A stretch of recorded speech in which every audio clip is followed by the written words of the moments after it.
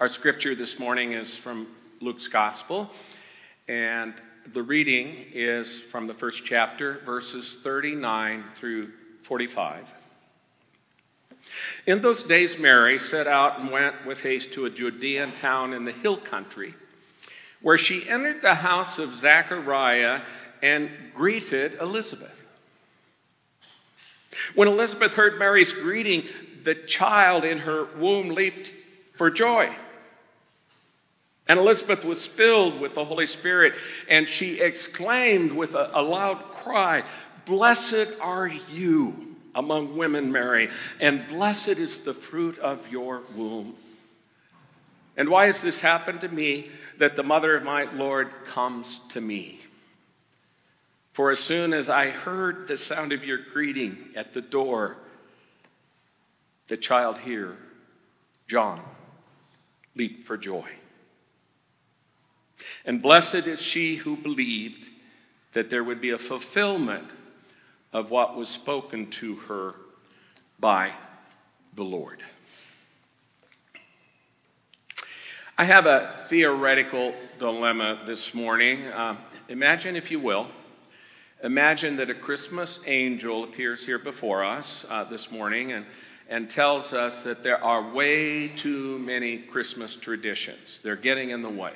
Way too many Christmas traditions. They're distracting from the Christmas message proper. And he says, I've been sent to tell you that you need to eliminate 2 of the following 5 Christmas traditions. Are you ready for the list? I know you're ready. Number 1, Christmas trees and trimmings. Number 2, Christmas lights and candles. Number 3, candy canes and gingerbread cookies and eggnog and all the accompanying Christmas fare, which would also include fudge and divinity and caramel corn and fruitcake. Okay, we'll give up the fruitcake, okay? Is everybody on board there? We'll give up the fruitcake? Okay, all right. But the angel says, no, it's all or nothing. Number 4, all Christmas music.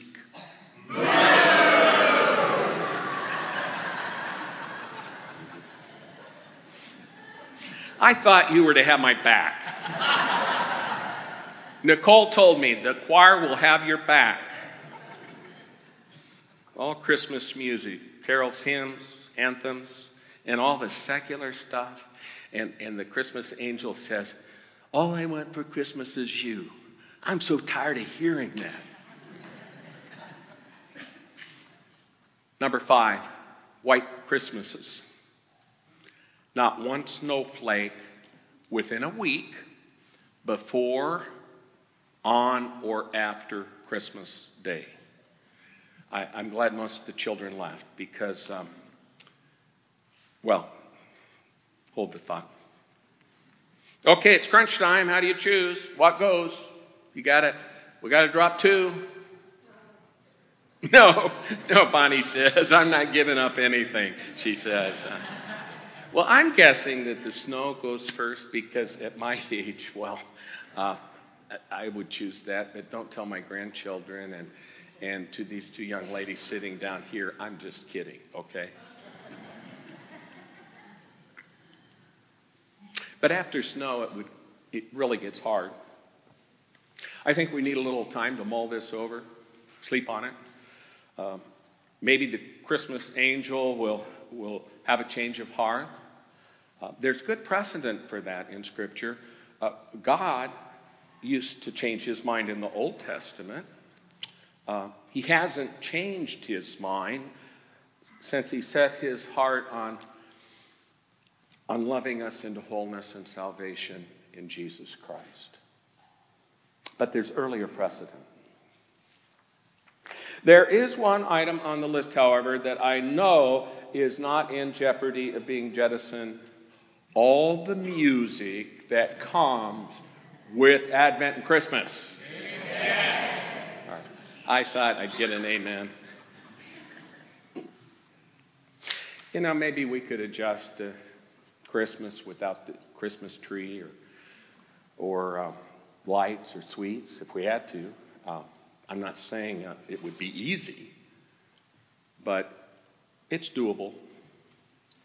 But without the music, there is no Merry, M-E-R-R-Y, in Merry Christmas. But because of Mary, M-A-R-Y, the music is here to stay. Another amen. Amen. Hey, you're good. You really are. Tradition holds that the third Sunday of Advent has three components to it. The first is joy, symbolized by the pink candle on the Advent wreath. The second is music and lyrics that express the joy. And the third is Mary breaking into joyous song upon visiting her older cousin Elizabeth. In the verse after I stop, the next verse, Mary sings, "My soul magnifies the Lord, and my spirit rejoices in God, my Savior." Her song serves as introit to the gospel that follows. In her singing, Mary becomes for us the premier disciple, a model for us all. She's the very first to hear the announcement that God is with us, and she is the first to believe. And it's obvious she's filled with joy, a joy that cannot be contained. You can hear it in her pure, crystal clear soprano voice. Even though there's nothing in the circumstances of first century Judea to be joyous about. Judea is occupied by a foreign adversary. Emperor Augustus has just issued a decree that all the world shall be registered, causing for travel at a time of high inflation and high fuel prices. I mean, donkeys require grain, you see. And everywhere you turn, people are hacking and coughing and sneezing with the seasonal flu. Now, I know it's not in Scripture because they cleaned it up, but it's going on. Life is hard. Taxes are high. And Mary is young, poor, unmarried, and pregnant. Yet despite her people's oppression, as well as her own circumstances that were cause for depression, Mary believes in the promise of God because it is the promise of God. And she breaks forth in song. In the passage I shared with you this morning, the reading, it's titled Mary Visits Elizabeth. It's the middle section of three in which Mary is introduced to us in Luke's gospel. There are three sections. In the first section, the angel Gabriel visits Mary to tell her that she's to conceive, carry, and give birth to the Son of God, who will save humanity, that's us, from sin and the sting of death. In the second section, Mary here visits her older cousin Elizabeth, who herself is with child. Elizabeth's carrying John, who will be John the Baptist. And we're told that when John hears Mary's voice, he jumps for joy. I think this is the only time we find in the gospel where John the Baptist is jumping for joy. He's a prophet. He was sent to prepare the way of the Lord. Was he not? It is in the third section that Mary breaks into song. But let me rewind to verse 26. In the 6th month, the angel Gabriel was sent by God to a town in Galilee called Nazareth, to a virgin engaged to a man whose name was Joseph, of the house of David. And he came to her and he said, "Do not be afraid, Mary." I don't know about you, but if an angel came to me and began with, "Do not be afraid," I'm not sure that I think I'd be just a little anxious. "Do not be afraid, Mary, for you have found favor with God. And now you will conceive in your womb and bear a son, and you will name him Jesus. He will be great, and he will be called the Son of the Most High, and of his kingdom there will be no end." And Mary says to the angel, "How can this be, since I'm a virgin?" And the angel said to her, "The Holy Spirit will come upon you, and the power of the Most High will overshadow you. Therefore, the child to be born will be holy, as all children are holy. He will be called the Son of God." And then Mary said, "Here I am, the servant of the Lord. Let it be with me according to your word." You know, pastors like to hear that response when they ask something of church members. They like to hear, "Here I am, servant of the Lord. Let it be with me according to what you've asked of me." Just tuck that away and hold on to it. And then the angel departed from her. You know, as an aside here, this is interesting. Have you ever noticed that all the angels in the Bible are men? I mean, I'm just saying, you know.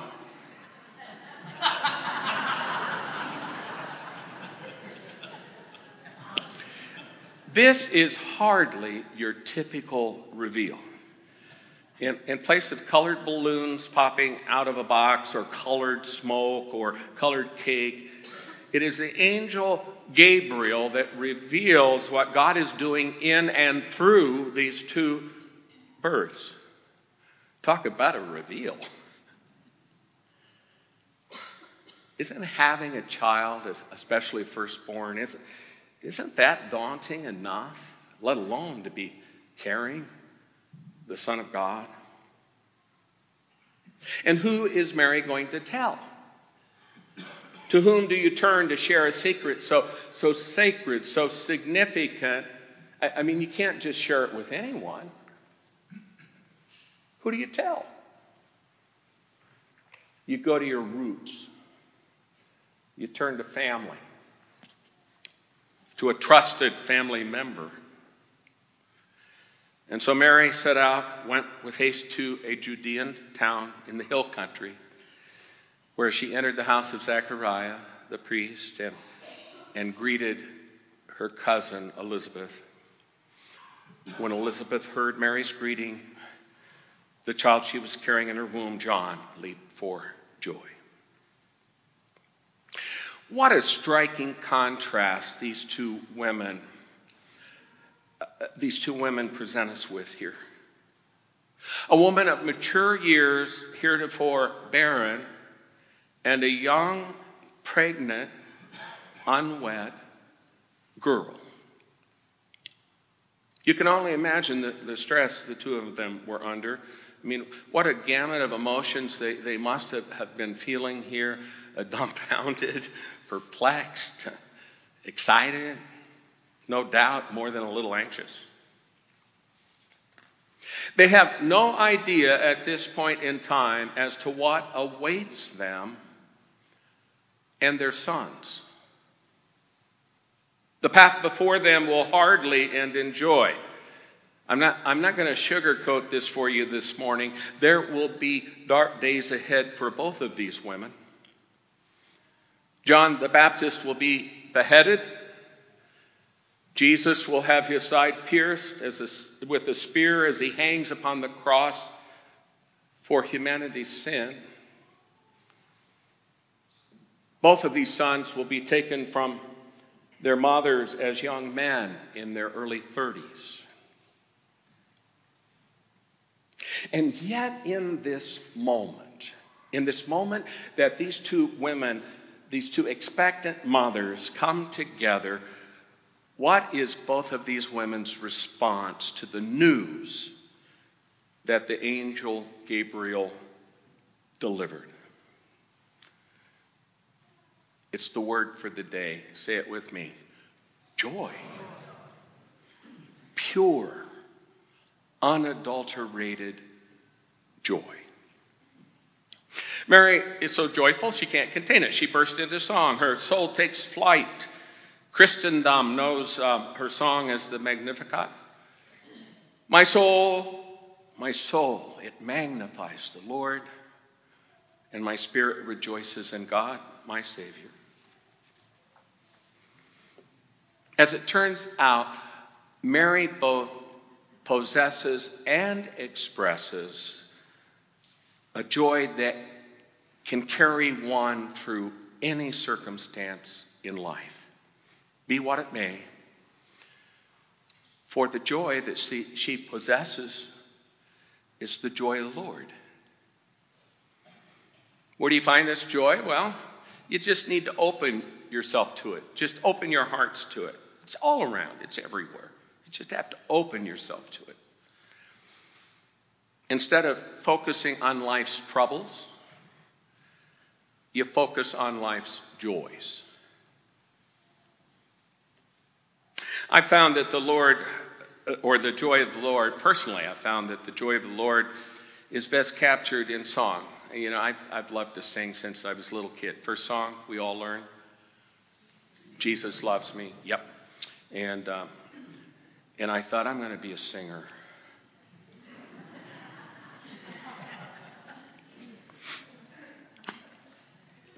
When I'm troubled, I turn on a tune.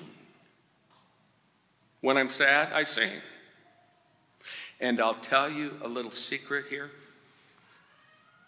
In breaking into joyous song, Mary did what those in the choir here do every week at choir rehearsal.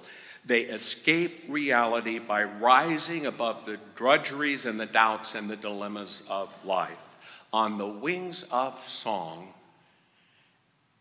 it's cheap therapy. Amen. I shouldn't encourage them too much, should I? Christmas is a season for joyous singing, and no gospel does it better than Luke. Luke tells of the birth of Jesus with song. Mary's told that she's going to be a mama, and what she does, she sings. Elizabeth gives birth to John the Baptist, and John's father, Zechariah, sings. The angels sing. Here in a few weeks, Simeon will be singing. Everybody's singing. I can't say I ever thought of the Bible as a musical before. But there you have it. That's not far off the mark. What are you carrying in your heart this Advent? Are you carrying a song? A joyous song of praise, no less.